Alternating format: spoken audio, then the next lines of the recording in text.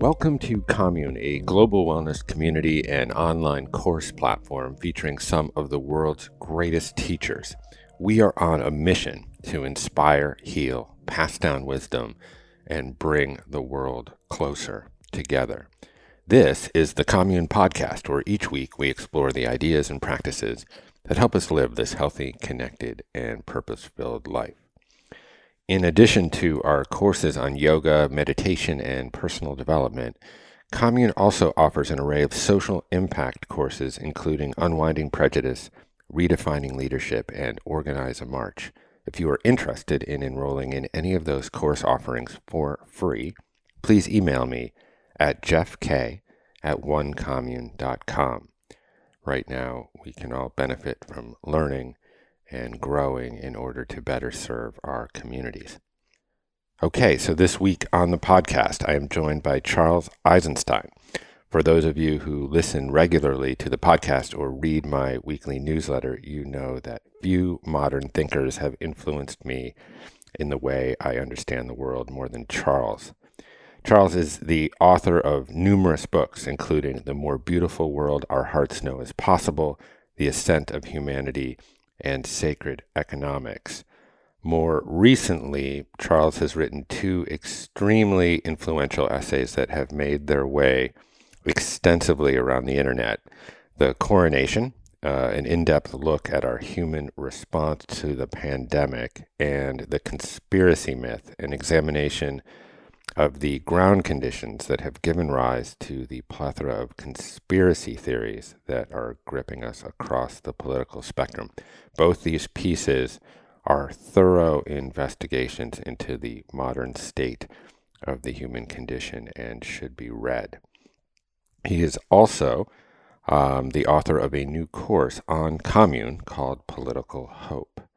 On today's show, Charles and I discuss the spike in COVID cases in the United States, the inability of Americans to socially cohere, the undermining of the institutions of science and journalism, the arrogance of science and the need for humility, and our modern understanding of death. My name is Jeff Krasno, and welcome to Commune.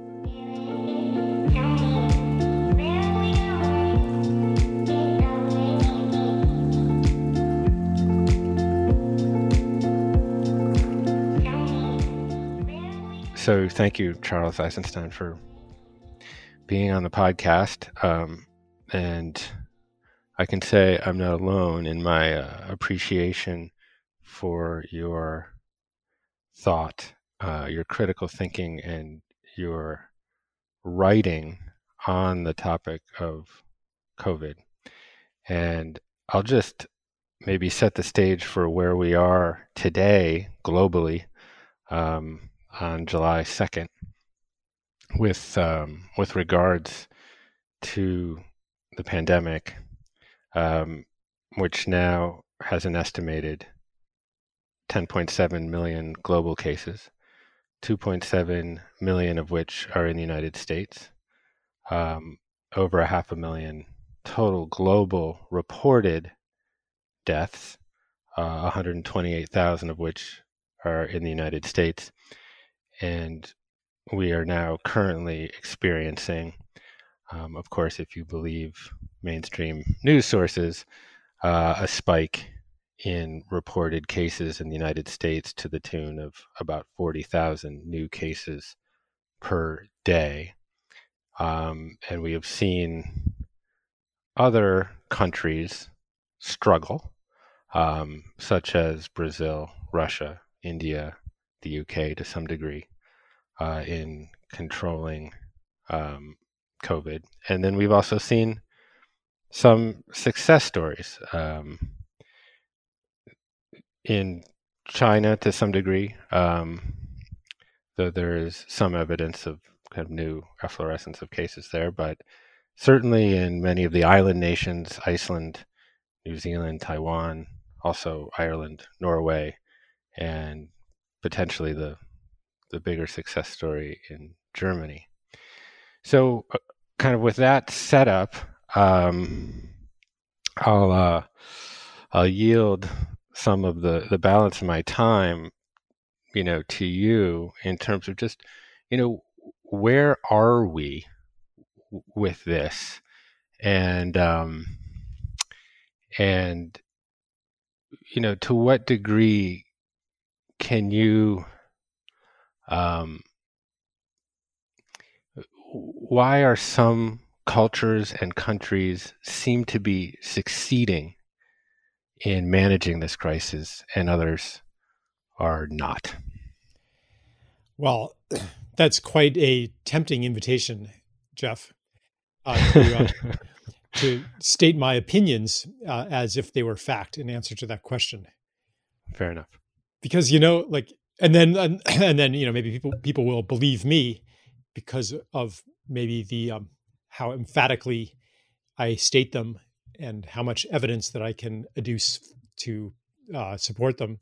And then you can listen to somebody else who has a different opinion and who also states it very compellingly and draws up his own evidence.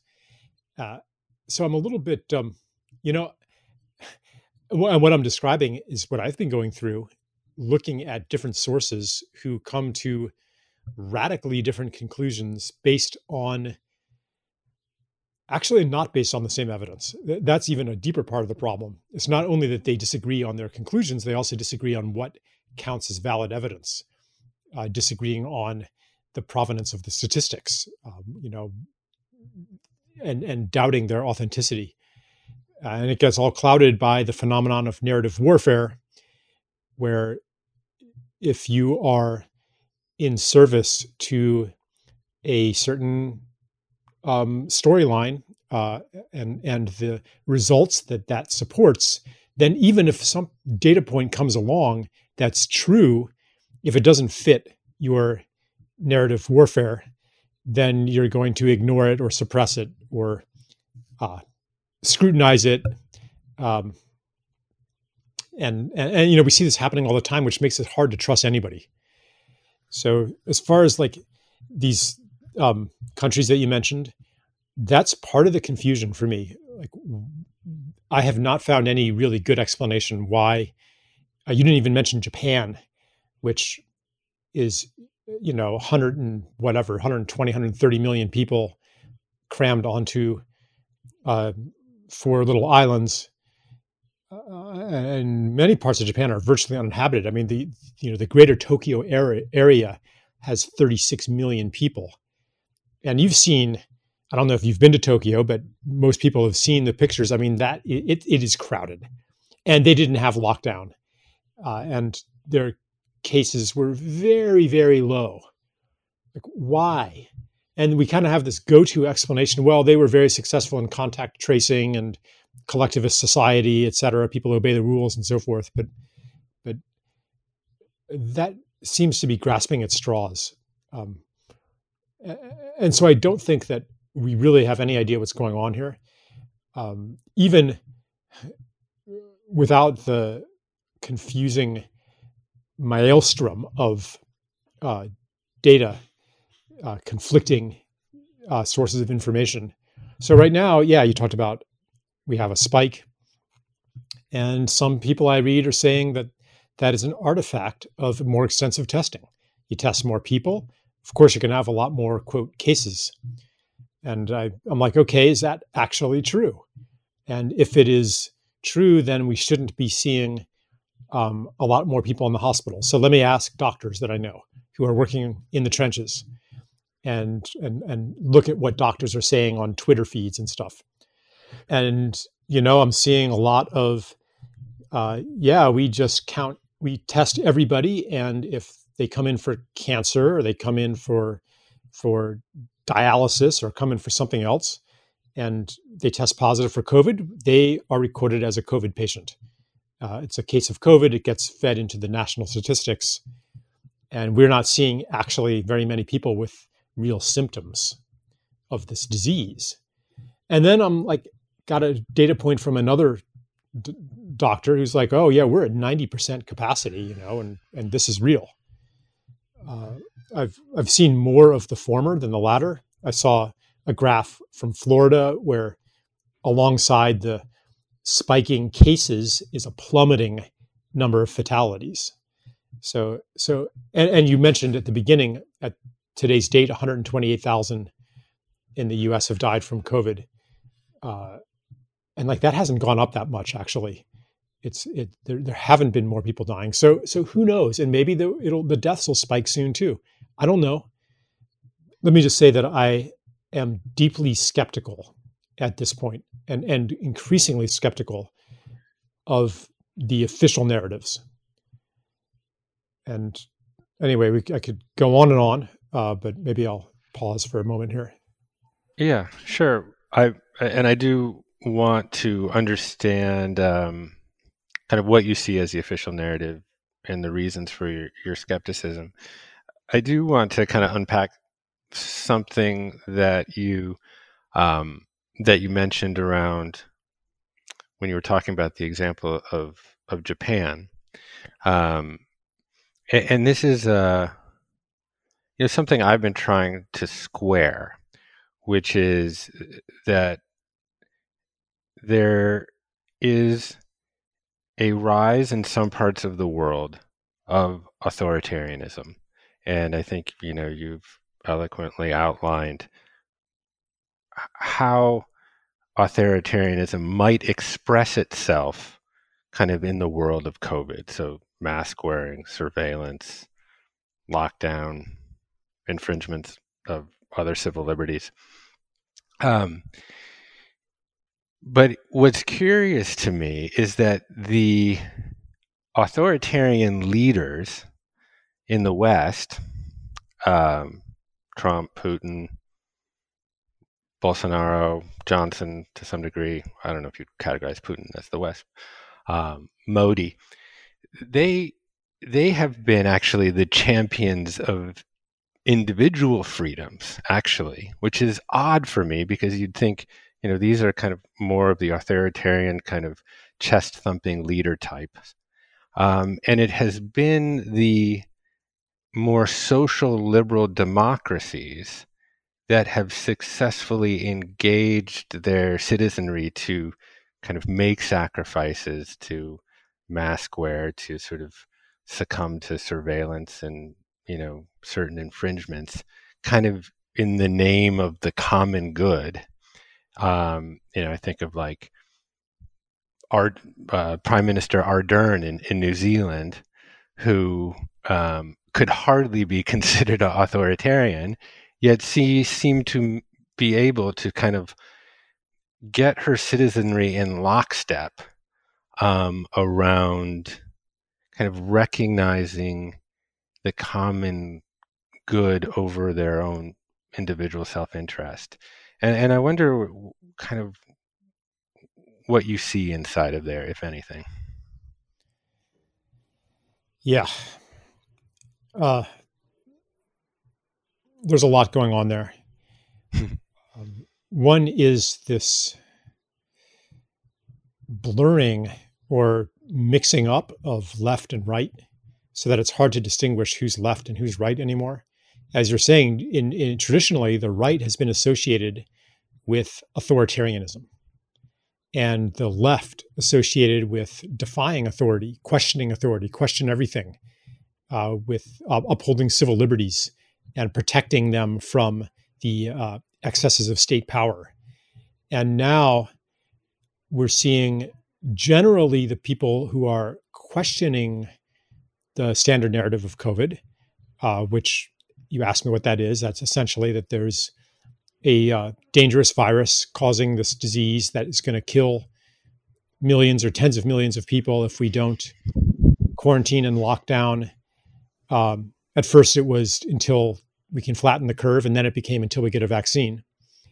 It is generally the left that is aligned with our scientific and medical authorities, at least that aspect of authority, and mostly of our political authorities too. There are some exceptions, like Trump is definitely dragging his heels when it comes to quarantines and lockdowns and stuff.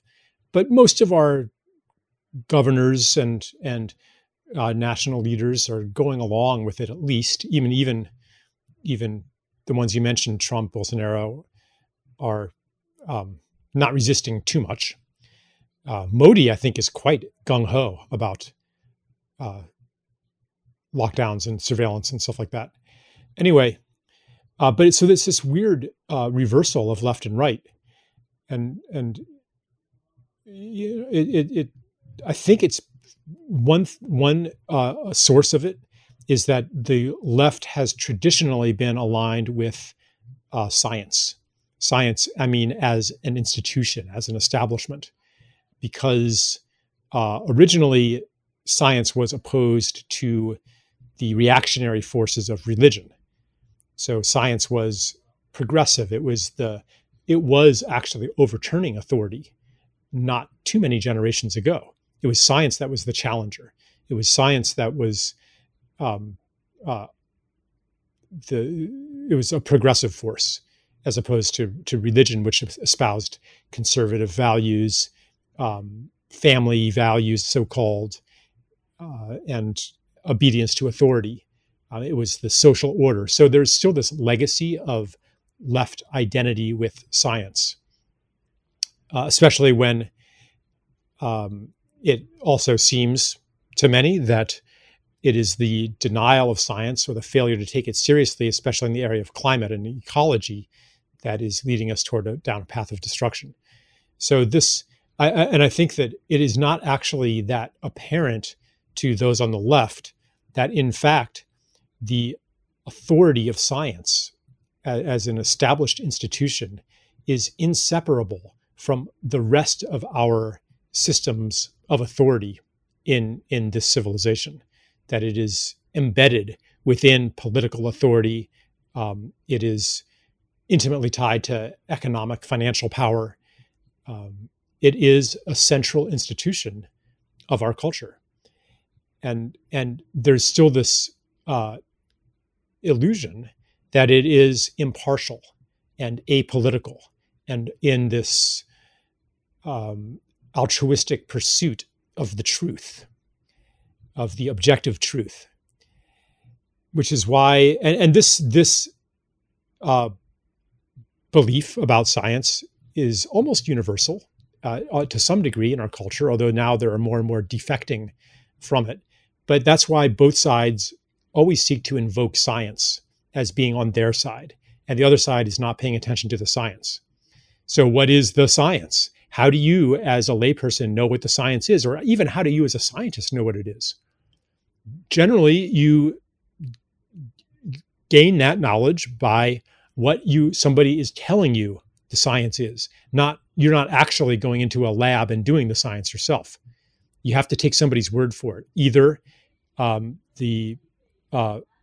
those who are in positions of authority or those who are questioning authority. So there you have it. And would you say I suppose, the undermining of the institution of science, and that sort of contributes to this post-fact or post-truth society, fuels a lack of social cohesion, which is at the core of our inability to get our hands around this problem. Mm-hmm.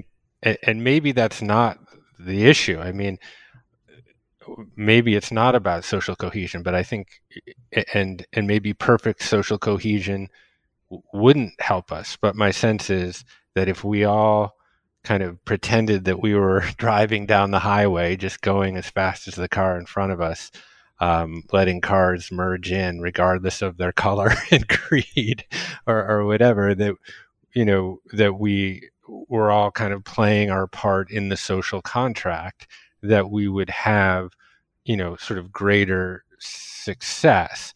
But because we cannot, let alone agree, but even agree on the facts, it seems like there's this kind of dystopia, which is prohibiting us from having, thoughtful, meaningful conversations, around a shared goal. Mm-hmm. And I wonder what you attribute kind of this sort of undermining of the belief in the institution of science. I mean, certainly you Yeah. can point at like, big pharma sponsoring, biased scientific studies for their own profiteering. But is there something kind of deeper, a deeper level than that? Hmm. Yeah. So I agree with you. I do think that our dwindling trust in science is part of the unraveling of our social cohesion. We used to have a unifying story of what the world was and what progress was, uh, not just economic progress, but also intellectual progress. We were ascending toward uh, the complete understanding and mastery of the universe. In physics, it was called the theory of everything. And it looked like we were almost there, actually, even back in the 1940s or 1950s. So that um, that unifying narrative has been breaking down, partly because of the reasons you mentioned, like the outright corruption of science, especially medical science. But I do think that there's something deeper afoot. Um, you mentioned post truth or post fact, um, and I think that we are also coming to question some of the metaphysical assumptions of science, which fundamentally is based on truth or fact existing. And let me say fact, actually, rather than truth, existing objectively outside of ourselves. It's a metaphysical assumption that that says that you can isolate variables, that and isolate the effect of the experimenter on the experiment. You can standardize experiments and therefore repeat experiments. That the reality that you interrogate does not change according to what questions you ask and what beliefs you hold about that reality. That reality is something separate from ourselves. So these um, tenets, these axioms, I would even call them, have been coming into doubt, actually, for many reasons. Well, I mean, one is that they are questionable within quantum mechanics, which confirms a relationship between the observed and the observer. So even on a scientific level, it has been decaying for almost 100 years. This trust that science is the expression of truth and the road to truth.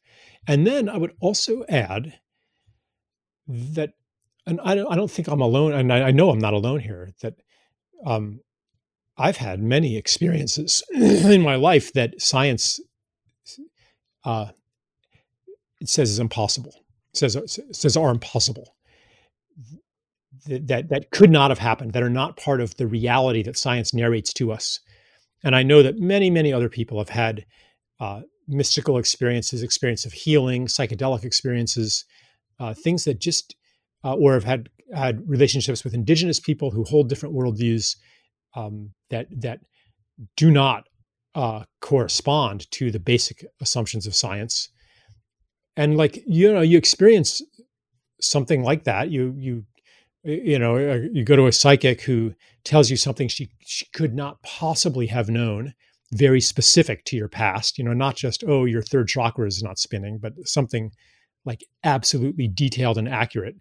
Or you um, go to an acupuncturist and your lifelong menstrual cramps, talking about a friend of mine, that have resisted every treatment disappear after one session.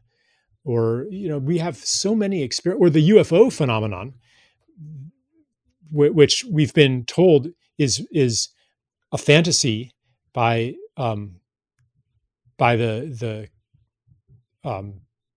scientific consensus. I once wrote an article. I quoted some guy: UFOs deserve as much study as Santa Claus.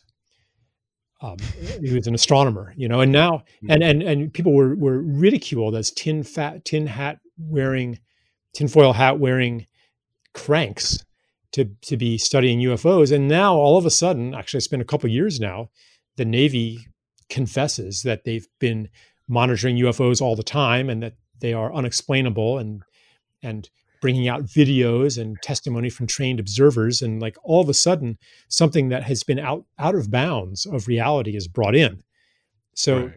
no wonder our faith in science is wavering. Plus, if I can just continue my rant just for one little more minute, Please. is that the paradise, the utopia that science and its child's technology were supposed to bring us has not manifested.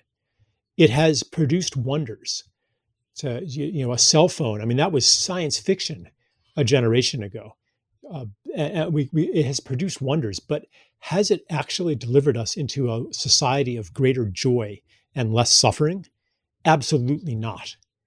So, as a religion, as a dogma, as a path for human betterment, it's lost some of the luster that it had in the 50s when this, with the hero scientist forging ahead into a brave new world where we would be free of disease and toil, and even on a social level, the social engineers were going to construct society to eliminate poverty and racism and psychological anguish, and like none of this has come to pass.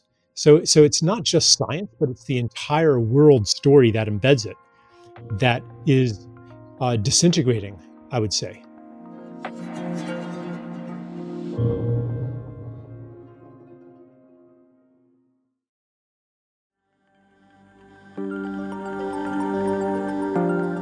I think there may be an argument to be had on the role of science and how it has been able to potentially tame epidemics, pandemics, famine, but without, and also potentially war. If you kind of subscribe to some sort of kind of assured mutual destruction philosophy, or kind of the global economy that's based around sort of scientific intellectual property that is so reliant on it that it may prohibit or lessen the probability of going to war. But that notwithstanding for a minute, I think that the point that you make around, whether or not there is an objective truth to be had, whether or not you can separate humans' experience of something from its existence, like gravity or relativity, can those things exist without our ability to perceive them? I don't know. I think that's open for a discussion. But as it pertains more to sociology and our ability to function cooperatively within society, we do require some form of intersubjective truth, I believe, in order to cohere. And what I have witnessed is sort of not necessarily the abandonment of the products of science, but almost the abandonment of its method to find some form of intersubjective truth. The notion of, hypothesis, experiment, observation, deductive reasoning, modification of hypothesis, and then some form of thesis. We seem to have almost abandoned the rigor of that method, kind of in exchange for kind of a very decentralized sense of intuition that then, from a media or journalistic perspective, gets spread by individual vectors, celebrities, influencers, and that becomes our means for understanding the world. And that seems to me to be very concerning and Mhm. potentially very dangerous. Yes. Um, it is astonishing to me how ignorant and hostile to science some very intelligent people can become. I'm in part of a group where there's a significant portion of the group. It's a chat group, I've just um, uh, a significant portion of the group believes that satellites are hoaxes and that the Earth is flat. And these are not, ignorant, you know, stereotypical Bible thumping fundamentalists. I mean, these are people with um, advanced professional degrees, and I take that as really symptomatic of the crisis of confidence that science faces. And I think that these people actually are mirroring something that's happened within science itself.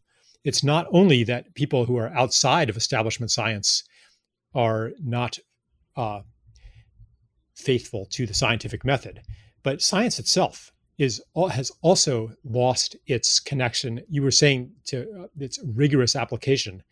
I would say really the word to use is its humble application. Mm, yeah. Really, Mm, what science at its best embodies is humility. It says, I do not know, therefore I shall ask. I shall ask the world through an experiment to tell me what is true and what is not. So when I was questioning the metaphysical assumptions of science like objectivity, I'm not offering as an alternative that we invent truth, that truth is whatever we make of it or anything like that. I do think that there is such a thing as a truth that is beyond human beings and beyond human invention, and that our relationship to the world is in large part a discovery of this truth or even a coevolution with this truth, which is um, kind of a third position between the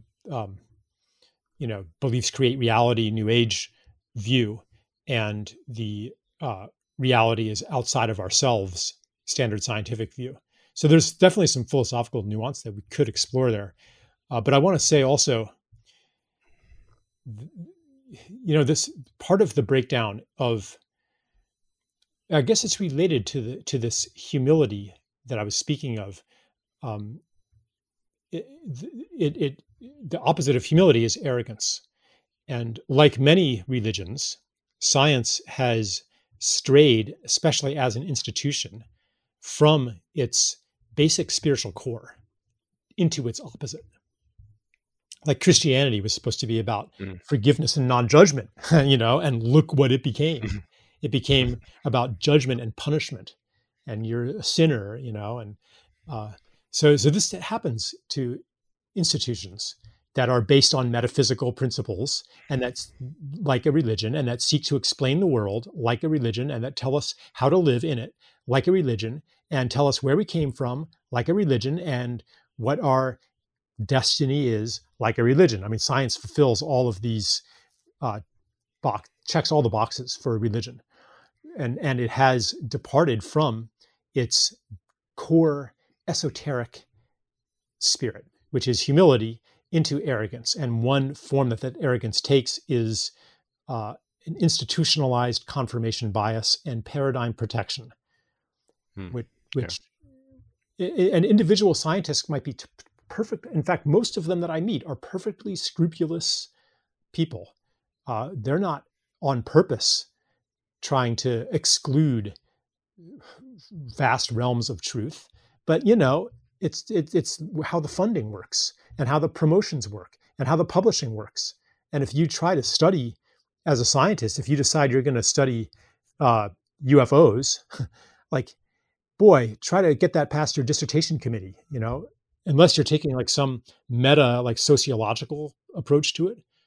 I mean, or if you're going to try to study herbs as an alternative to remdesivir or to standard pharmaceutical medicines to treat coronavirus, like good luck getting funding for that when the institutions of research and funding are all driven by pharmaceutical profits. Like you're not going to get funding or much sympathy In fact, you'll get the opposite. You'll get hostility and scrutiny if you come up with a study that demonstrates that Artemisia annua is, as many African nations are saying, an effective treatment for COVID-19. It's this institutional thing. And of course, we also run into actual individual arrogance among scientists. And one form that this arrogance takes is we know how to do it better than anybody else. So you actually touched on a couple of those things, like, well, of course, science has helped us end famine and vastly increase crop yields. And most people just take that for granted.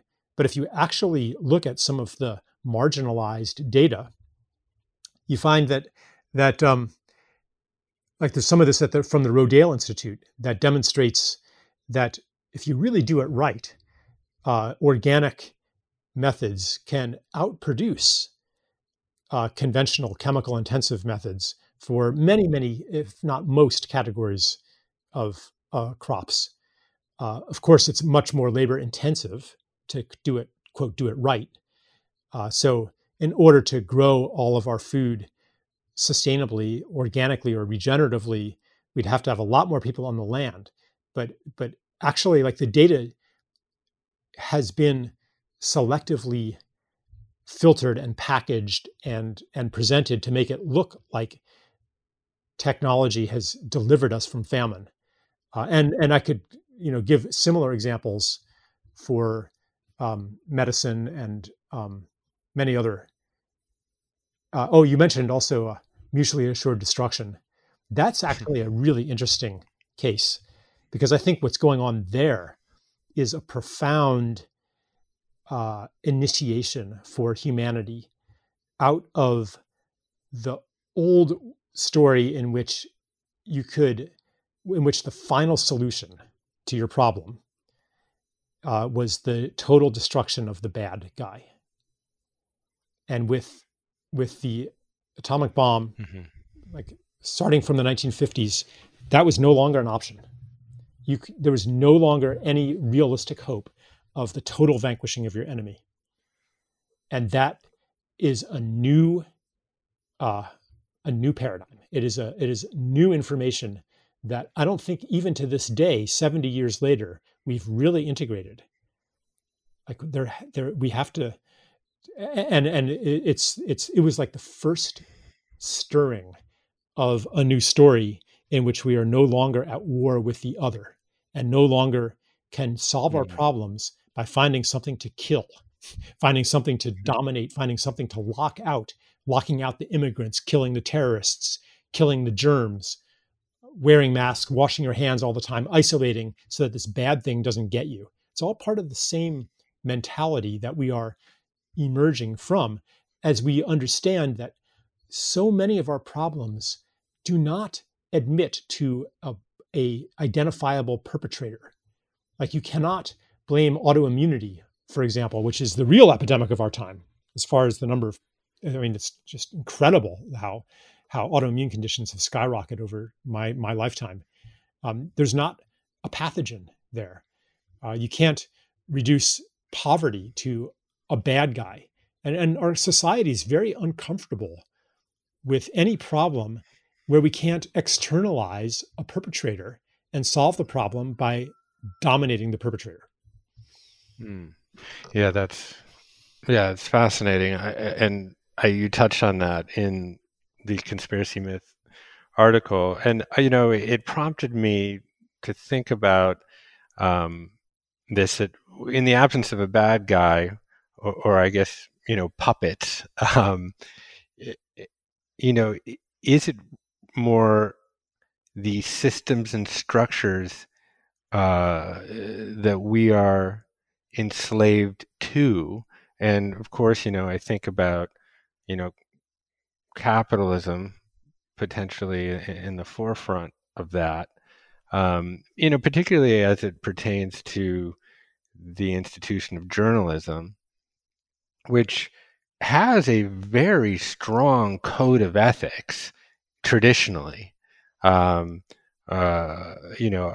multiple sources and independent confirmations, and reporting errors, and all of the kind of typical ethics associated with journalism, but certainly, you know, focusing on, whether it's sort of showing the video of George Floyd or Rayshard Brooks, or any other forms of incredibly incendiary um, news, is driving clicks, which is driving kind of CPM based revenue. And if you start to kind of dig, of course, our sources of media are of the private sector largely, and it begs, I suppose, the question at some point, like,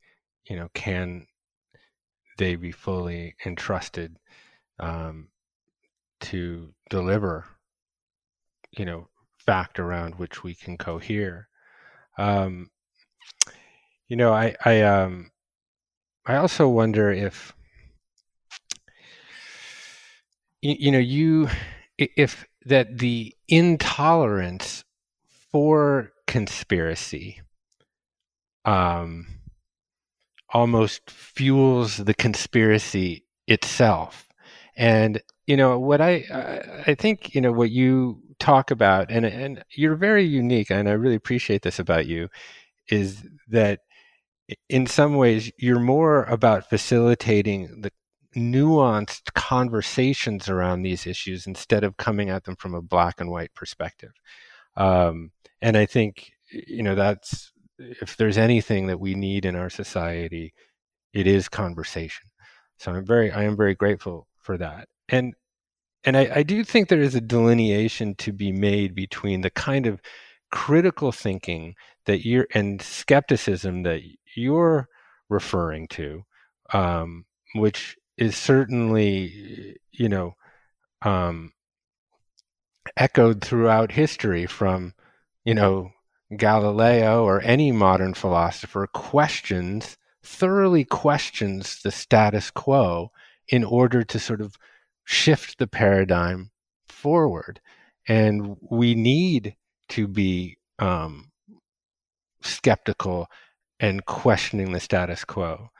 At the same time, I think what we've also seen is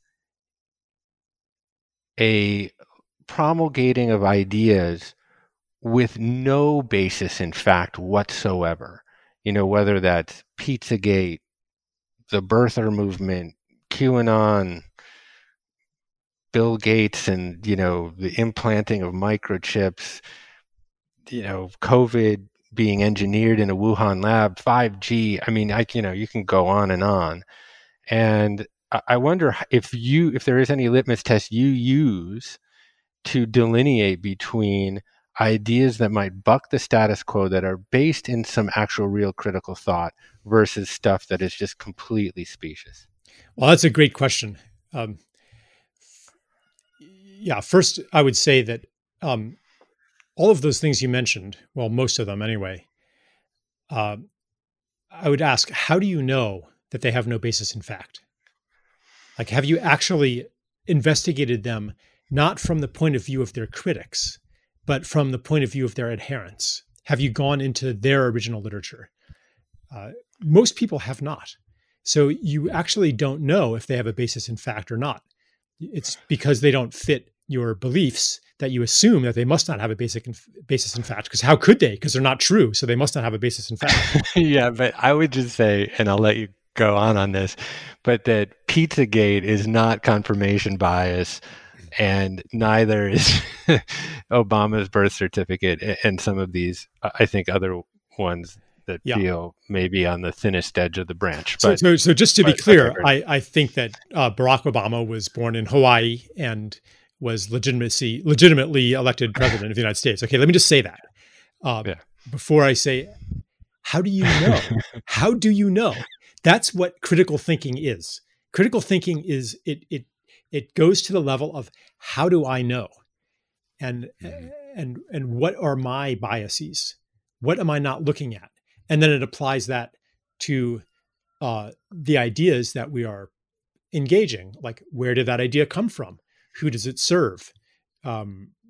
what is not being said with this idea. Like one of the reasons that I engage current issues from this sort of meta perspective is that often I think that the way that the issue is framed is part of the problem. Anytime you engage a debate about X versus Y, you are implicitly agreeing that this debate of X versus Y is the right debate to have. But often what I'm seeing today, especially, is that these debates obscure the actual important issues that are therefore maintained. The status quo is maintained by the kind of debates that we are having that divert attention away from the deeper issues. So, for example, if we argue about, and I would love to talk about Pizzagate. I mean, that's a very, very interesting. Boy, there's a lot of things I want to say at once, but I'll quickly say we've got plenty of time. So an example about, like these statues, should we topple the statues or leave them up, maybe change their plaques to give more of a historical context for them, et cetera, et cetera. Okay, it's not that I don't have an opinion on this, but if you actually want to help, if you actually want to improve the position of Black and brown people on this planet, the number one thing that we've got to be talking about is third world debt. That is what is immiserating hundreds of millions of Black and brown people. And I don't see that as even remotely part of the race conversation anywhere. Maybe on a very few far left fringes, there's some talk of that.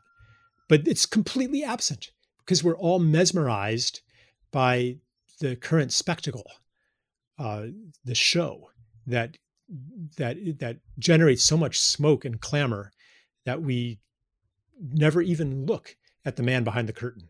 And that's just one example of by even entering a debate, what are we implicitly agreeing about? What do both sides fail to question? What do both sides unconsciously agree on? Same thing in the climate controversy, where it's all about, is global warming happening or not? And everyone's arguing about the data and has the data been adjusted to make it look like more warming, et cetera, et cetera. And meanwhile, we have ecosystem destruction going on that disrupts the physiology of this living organism called Earth that will destroy life on Earth, whether or not temperatures are rising or that CO2 is causing it. But very few people are actually talking about this crisis, which makes it seem that if the global warming people are wrong, then it's okay to cut down the Amazon because we're reducing a very complex phenomenon to something simple. So this is one of the tendencies of our society. So the way that I treat these things, I mean, you did ask me a question like, where do I draw the line? But the first thing I do is I ask, how do I know that what I believe is true? And what is it like to be somebody who I disagree with? So I mentioned before the flat Earth theory, which basically says that the North Pole is at the center of the Earth. It's a disk. And what we call Antarctica is actually a ring of icy mountains around the Earth. And that's like the beginning of it. And they have all kinds of things to explain every question that you could come up with and all kinds of points that you would have trouble explaining to me. Like, why is it possible on Oahu to see things happening on the beach of Maui 70 miles away? I just made up those numbers, but that's the kind of thing. Because it should be under 600 feet of curvature. Like, why can you see them? Do you know the answer to that, or do you just assume? So I actually went into this. I read the flat Earth hypothesis from its adherents, and I'm like, okay, is this actually coherent? Like taking it at its best. That's rare to take an opposing view at its best. Usually we take it at its worst. But I can't remember which of the French revolutionaries said that the secret to his debating prowess, I think it might have been Rousseau or somebody, he was an undefeatable debater. And he said, the reason is that I make sure that I can argue my opponent's position better than he can. So this is essential to actually develop critical thinking, and I would say to develop intelligence. It's imperative to step outside of your conceptual framework and beliefs into another one, because that's how our rigid frameworks soften and we become able even to entertain new ideas. So, like a lot of these things you mentioned, if you go into Pizzagate, like I'm not buying into necessarily that a pedophilia elite controls the whole world. I mean, the real Pizzagate actually is not about a pizza restaurant. If you go into it, it got its name because of these weird emails that showed up in the Podesta WikiLeaks. Yeah. That are, it's like we're organizing this fundraiser, in Washington, and we will source our pizzas and hot dogs from the usual source in Chicago. And it's like, what's that doing there? What are they talking about? And it turns out pizzas are like a code word for underage girls. And like, that's how Pizzagate got its name. And like, so like, there's these weird data points that are like, it's almost like they're incursions from another reality, from a shadow reality. And that's how I sit with these various conspiracy theories, because you can go as far down the rabbit hole as you want into weirder and weirder territory, to the Luciferian elite controlling the planet, to their alien overlords pulling the strings, from like, there's no, the Earth is flat, satellites are hoaxes. Like there's no clear dividing line.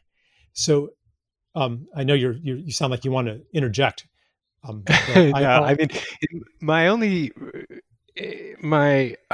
first of all, I think, you make a compelling case for empathy, really. The ability to, I think, really place yourself into someone else's perspective and take their argument at its best. That's a beautiful and maybe revolutionary thought, given the kind of discourse that we are habituated to seeing, particularly on the internet. But I do get quite concerned when there are real world consequences to tolerance, such that, for example, Pizzagate did lead to a man entering a Washington pizzeria and firing a rifle. Or, I mean, 5G, that particular theory led to the destruction of telecommunication towers all over Europe. Even, I read, I think last night, that in Bolivia, where 5G doesn't even exist, there was such a belief in the fact that COVID was being transmitted through 5G technology that they burned down their own telecommunication towers. Uh-huh. I mean, these kind of real world consequences through, I suppose, empathy and tolerance are, need to be taken into account. And I would say are I mean, I would question whether that's coming from empathy and tolerance. But again, I would look at, okay, what are we being shown by the prevalence of beliefs like COVID is being spread by 5G? Now, actually, that is the rendition of that theory that is offered by its critics. Have you actually looked into the what the 5G, let's call them 5G, anti-5G activists are saying about the relationship between 5G and COVID? I don't actually buy what they're saying, but it's not what you're saying. Only insofar that I know that there was a paper generated by a physicist, I believe in Florida, I don't remember his name offhand, but that showed, a certain reaction of the brain to 5G radio waves. But the critique to that is that it didn't take into account that a human's brain is encased in a skull. but beyond that, I will readily admit I am not fluent with the argument, and I probably should be. So just again, to be clear, I do not think that COVID is caused by 5G. However, I do think that 5G and microwave radiation in general is more dangerous than we're being told. And there are voluminous studies of this. I mean, if you are interested in looking at them, I can send them to you that detail the effects of non-ionizing radiation on biological systems, and study the effect of on birds and insects within X distance of cell phone towers, and there's and plants. There's just a lot of evidence that is not really allowed into the conversation because it is disruptive to prevailing paradigms. It's disruptive to financial interests. It's inconvenient. So because it is being kept out, there's no way for you or for me to actually know what relationship, if any, there is between 5G or 4G, 3G, whatever, and various health conditions, or glyphosate is another big one. So I don't want to take the time to, but I could go through some of the theoretical reasons, the physiological reasons why people suspect some kind of connection between microwave frequencies and COVID-19. But I won't go into them now. I'll just say that they're there. There are scientists, PhD researchers who are writing papers that and publishing them that are warning of the dangers of these artificial frequencies. And I could have a whole conversation about where I agree and disagree and what I think the shortcomings of that worldview are and what I think it's illuminating that we need to pay attention to. That could be an entire podcast in and of itself. But I guess to return to my main point about critical thinking, on a broad civilizational level, we desperately need to start questioning some of what we thought we knew as a society, about how to be a society, about what's real, about what's important, about how to run this world. Because the healing that we seek is only to be found outside of the worldviews that have created the mess that we're in right now, to paraphrase Einstein. And we need to start looking toward the indigenous cultures, toward the wisdom lineages within our own cultures, toward the kinds of people that have been excluded, whether racially excluded or ethnically excluded, or just the kinds of human abilities that have been demeaned in our current system. You go to school, and if you're like me, everyone's telling you how great you are and how smart you are. Because why? Because you're good at linear thinking, analysis, reason, and rote memorization. Like I was really good at that. So everybody celebrated those, and I was supported in developing those gifts. But if I had been in school and I had a gift for perceiving human energy fields, or making plants grow, or communicating with animals, or anything like that, either I would have been totally ignored, or I would have been pathologized.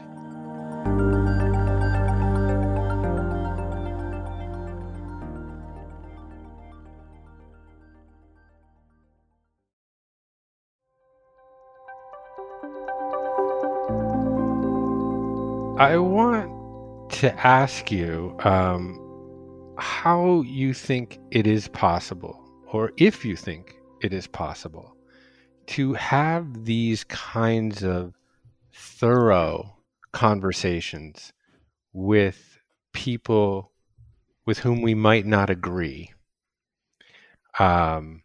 given that our public forums for the free exchange of ideas among individuals have largely disintegrated. And the way that we tend to communicate with each other is through 280 characters or less, which are generally characterized as screaming matches in an echo chamber or sort of like private acts happening in public on Twitter or Facebook.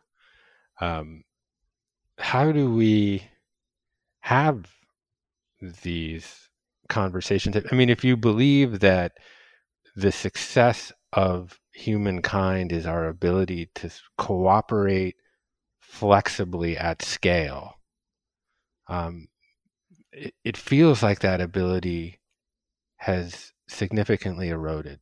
Yeah. So I wonder if you have any solutions for us.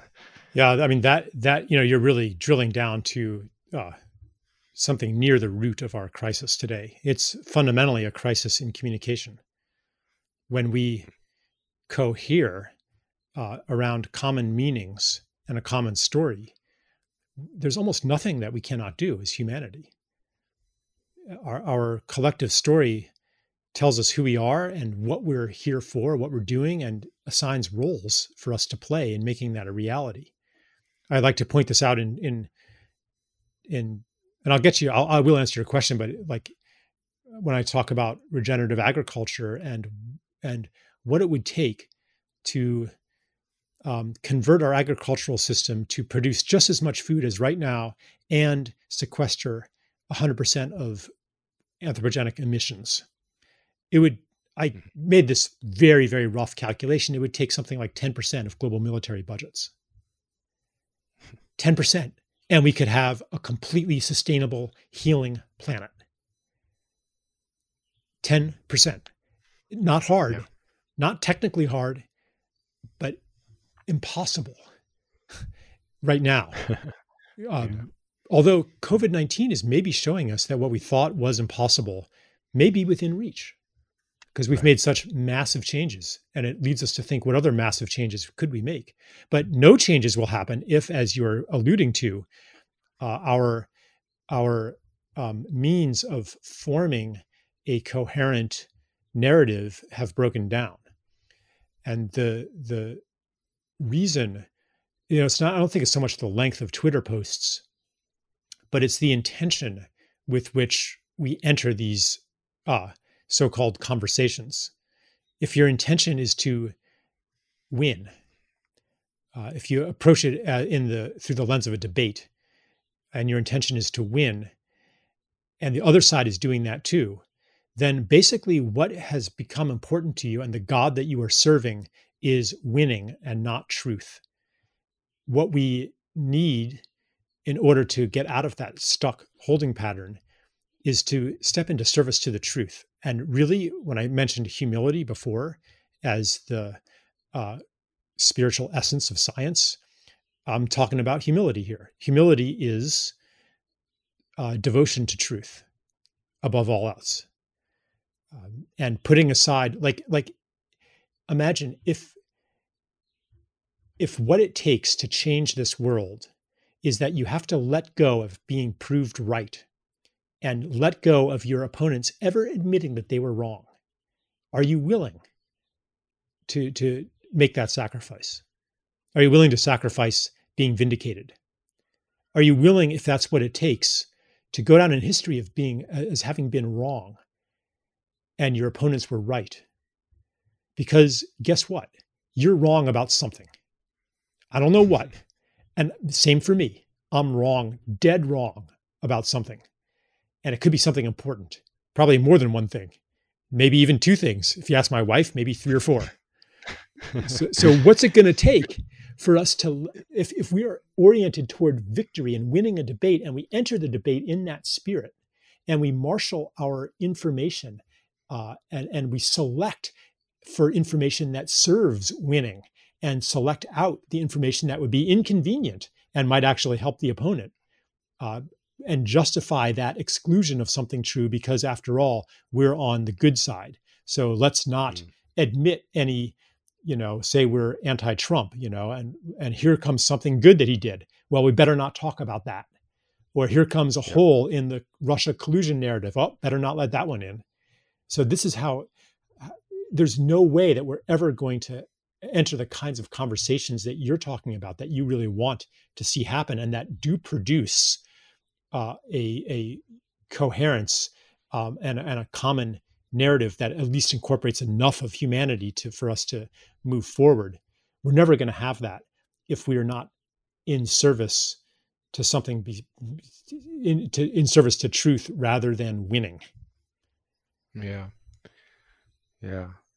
I suppose being wrong is an essential component of a well-functioning liberal democracy, because Charles wins this debate and gets elected and, executes around his platform, and some of it works and some of it doesn't. And he gets voted out next time and I win and I get to do it. And then, you're hoping that there is that, we're inching forward down the arc of the moral universe, even at a bumper to bumper kind Yeah. of pace. Yeah. It's written into our politics. I mean, every system that we have embodies this paradigm of competition and dominance. The revolution that we are undergoing goes so deep. Yeah. Kind of the last topic I'd love to just prod at, if you'll indulge me, is some of the writing that you did around fear and death. Mm-hmm. And it's not disconnected from science or empiricism, I suppose. Because as I've started to think about it, kind of the shift from a faith-based society, in which death was sort of the providence of God on some level, where, Western medicine had not yet, told us all the answers physiologically, that there was a sense of kind of fatalism and around death, and a tremendous amount of meaning placed into what happened after death. And kind of with the emergence of, I suppose, the Enlightenment and science and empiricism and Western allopathic medicine, death sort of became no longer the providence of God, but the providence of medicine. Like when you die now, it's like generally someone's fault in some way, or it's easy to assign some form of blame. Well, it's a medical event, even, you could say. Death is a medical event. Yeah.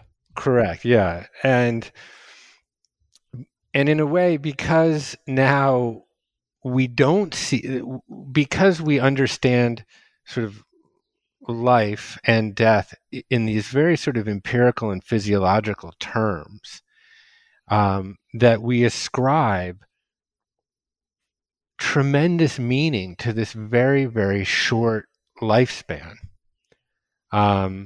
to the point that we sanctify and treasure it so much that we either live in kind of denial or fear of the terminus. And, you talk about this kind of much more kind of eloquently than I do. So I wonder if you could spend a little time talking about that. Yeah.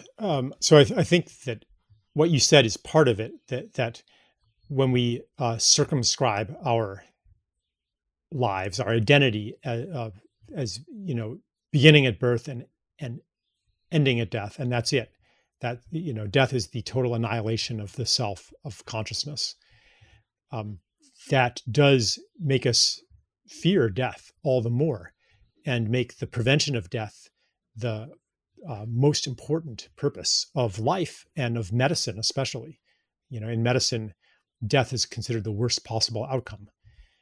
So you have absurd situations where someone is kept on a respirator, suffering horribly alone in a COVID ward somewhere for months before they die. And that's considered a better outcome than they died in a day surrounded by their loved ones. So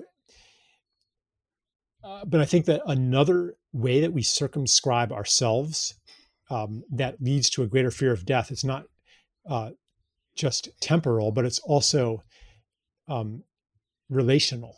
That who we really are is more than a separate individual, but we are the totality of our relationships and of our connections, and that there's a intimate relationship uh, between my existence and your existence, and the existence of every being on this earth. Like we are, as Thich Nhat Hanh puts it, we are interbeings, not Hmm. separate individuals. And other cultures held a much more fluid, broader understanding of what it is to be, what it is to be a self. You couldn't even, in many languages, there was no word for exist. And if you ask somebody to picture yourself just existing, that would have been nonsense. Or they would have maybe pictured themselves with their families or with their tribes. Existence wasn't something that a separate self does. So when we have narrowed who we are to this discrete, separate individual, then of course we're more afraid of death. But when we pour our beingness into the world, and understand that everything that we've given toward life and beauty uh, outlives us and sends ripples out into the future, then the fear of death subsides, just as it subsides when we understand that this lifetime that we can measure is only part of a greater existence. And these two ideas are actually related. What exactly is it that survives, and who are you anyway? That gets at some of these more mysterious questions. But yeah, like our society is so geared around preventing death and maintaining, and that would be the ultimate victory of science. That's where it's Yeah. going, to conquer death itself. That's the ultimate frontier and the greatest ambition. And to through genetic engineering and nanotechnology and uploading our consciousness into computers and so forth, like that, we can conquer death. Is That's the ultimate expression of the scientific program, and so that's today we see that written into our response to COVID-19, where prolonging life or postponing death at any cost outweighs many other human values that other cultures may have put before uh, postponing death as long as possible. So who's to say that it's worth it to no longer have gatherings and dances and group hugs and weddings and carnivals and concerts and all the things that we used to do, that we've sacrificed on the altar of safety. And I'm not saying that individual freedom or uh, dances and gatherings and so forth are of overriding importance either. What I'm saying is that we have conflicting values here that that Hmm. invite us into a into a nuanced conversation, as you would say. But our society has taken one as the trump card, as the overridingly important. We have to keep safe. And what is your life like if your first priority is to make sure that you are as safe as possible? That's no Yeah. life.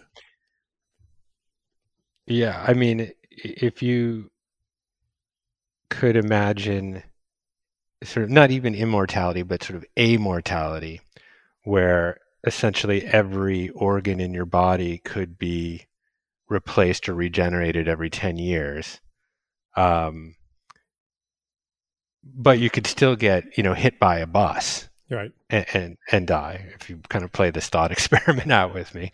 Um, can you imagine what that would be like?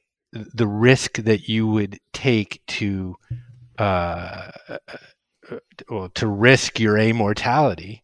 I mean, you'd never go outside, right? Right. If you're like, well, wait a minute, like I can live forever, or I might get hit by this bus, um, and Yuval Harari wrote a pretty interesting book called Homo Deus, which kind of talks about this at some great length, that, the final conquest after kind of defeating famine, disease, and war is immortality.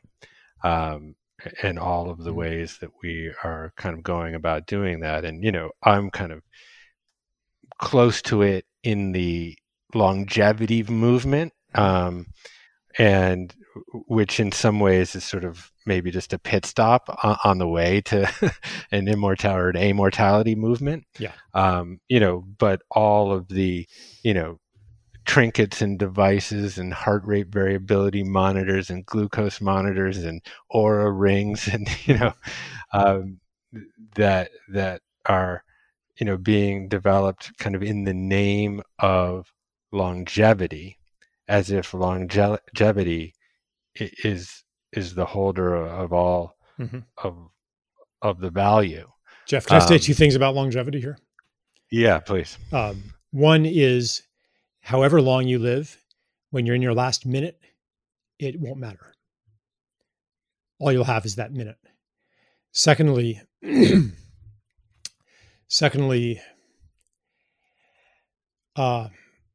there is a wisdom, a body wisdom in the lifespans that we currently have, and other animals too. Like, there's a reason why dogs live 10 or 15 years and why humans live, 80 years. And that's what it takes to live a full life. Every experience that a dog is supposed to have to live a full dog's life, you don't really need more than 10, 15 years. And at our current stage of evolution, a full human life is accomplished in all of its stages and all of its transformations and challenges in about 80 years, from your childhood, your first love, your initiation to manhood, et cetera, your family, your career, your period of struggle, your period of building on what you've and harvesting the fruits of what you've sown, your becoming a grandparent, and maybe ending with your grandson's child on your knee. Like, that is a full life.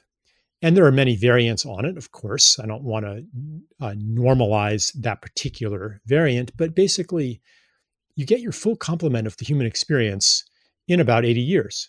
And that is why none of these technologies are actually going to work very well and might even cause more harm than good. And I think, we're starting to get an inkling of this when we look at, what happens when you enhance telomerase. Like, your telomeres don't shorten as fast, but you get cancer. Like, there is a glass ceiling, a limit to how well these longevity technologies are going to work, as long as we are living the kinds of lifespans that we are living today. And our longevity will only dramatically increase when the basic trajectory of a human life changes. And that is why those who have accomplished extraordinary longevity, the ones I know about are the Taoist sages, who have lifespans of hundreds of years. They can only do that by really leaving society. They have to exit the matrix and the consensus reality and the life path that most people are on. Otherwise, they don't need to live that long. Like, what's the point? Why do we want to have super long lives if we think that our existence ceases at the moment of death?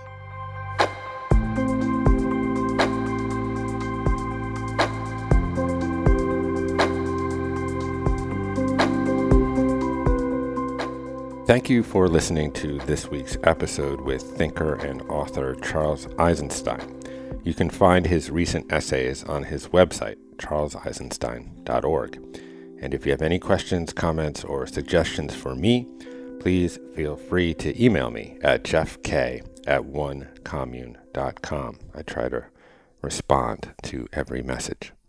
And that's it from the Commune for this week. My name is Jeff Krasno, and I am here for you.